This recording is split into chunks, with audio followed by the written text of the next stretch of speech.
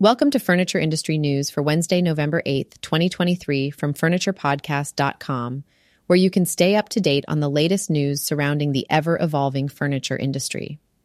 In today's episode, we'll cover the new dynamics of this year's holiday season with forecasted increase in retail sales, the potential 2024 strike for dockworkers on East and Gulf coasts due to failed contract negotiations, and the launch of an online platform by China International Furniture Fair to connect global buyers with exhibitors.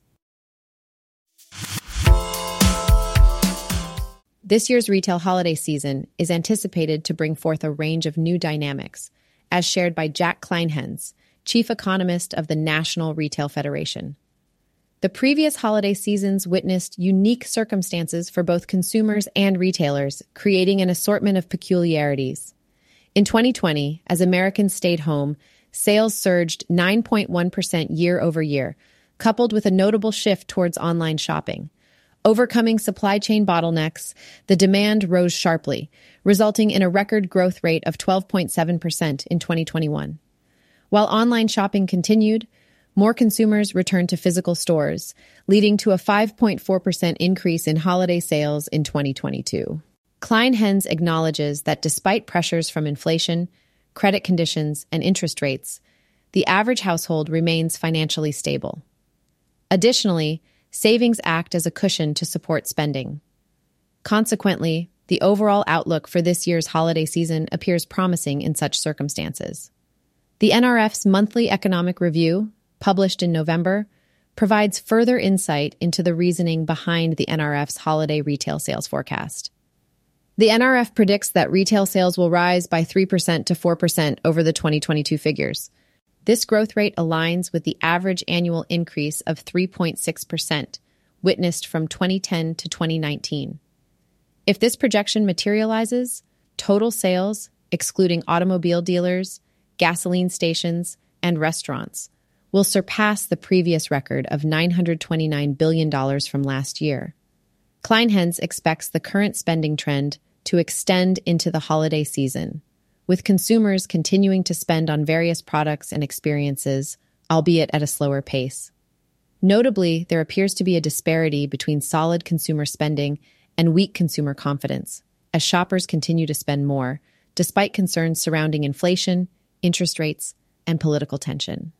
Despite fluctuating spending patterns throughout the year, the consumer sector has displayed remarkable resilience.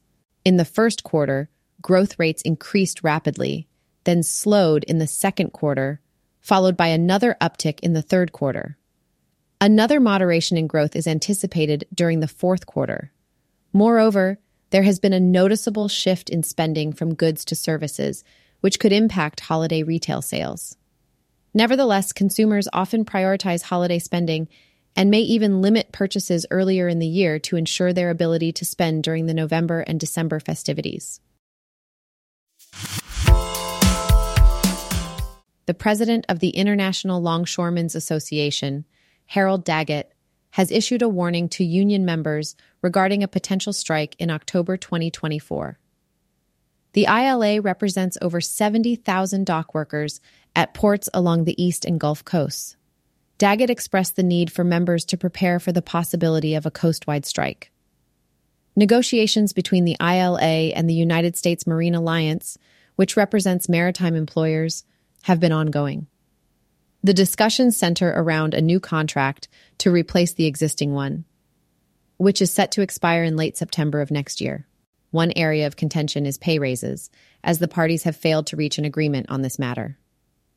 In addition to wages, the ILA is seeking commitments on issues such as automation and ensuring that all work at new terminals is allocated to union members. Daggett emphasized that the union will not extend the contract beyond its expiration date. Negotiations between the ILA and USMX have resumed this week, but so far, the parties have been unable to reach an agreement on pay raises. Daggett has previously stated that if no resolution is reached, the union will take action with no contract extensions. A strike of this magnitude would have significant implications, as it would be the first major labor disruption on the East Coast since 1977. It is worth noting that a labor agreement was recently reached at West Coast ports, avoiding a potential supply crisis.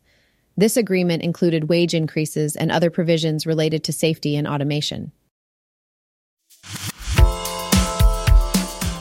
Beginning this month, the China International Furniture Fair is launching an online platform that aims to connect global buyers with its 4,000 exhibitors. The platform, sponsored by CIFF and managed by furnitureandfurnishings.com, will enable one-on-one, real-time Zoom meetings between buyers and exhibitors at their preferred times and locations. This program will continue until January 2024. The primary objective of this initiative, according to the sponsors, is to offer global buyers access to information about the show's wide range of exhibitors, eliminating the need for them to physically attend the event and saving them both time and money.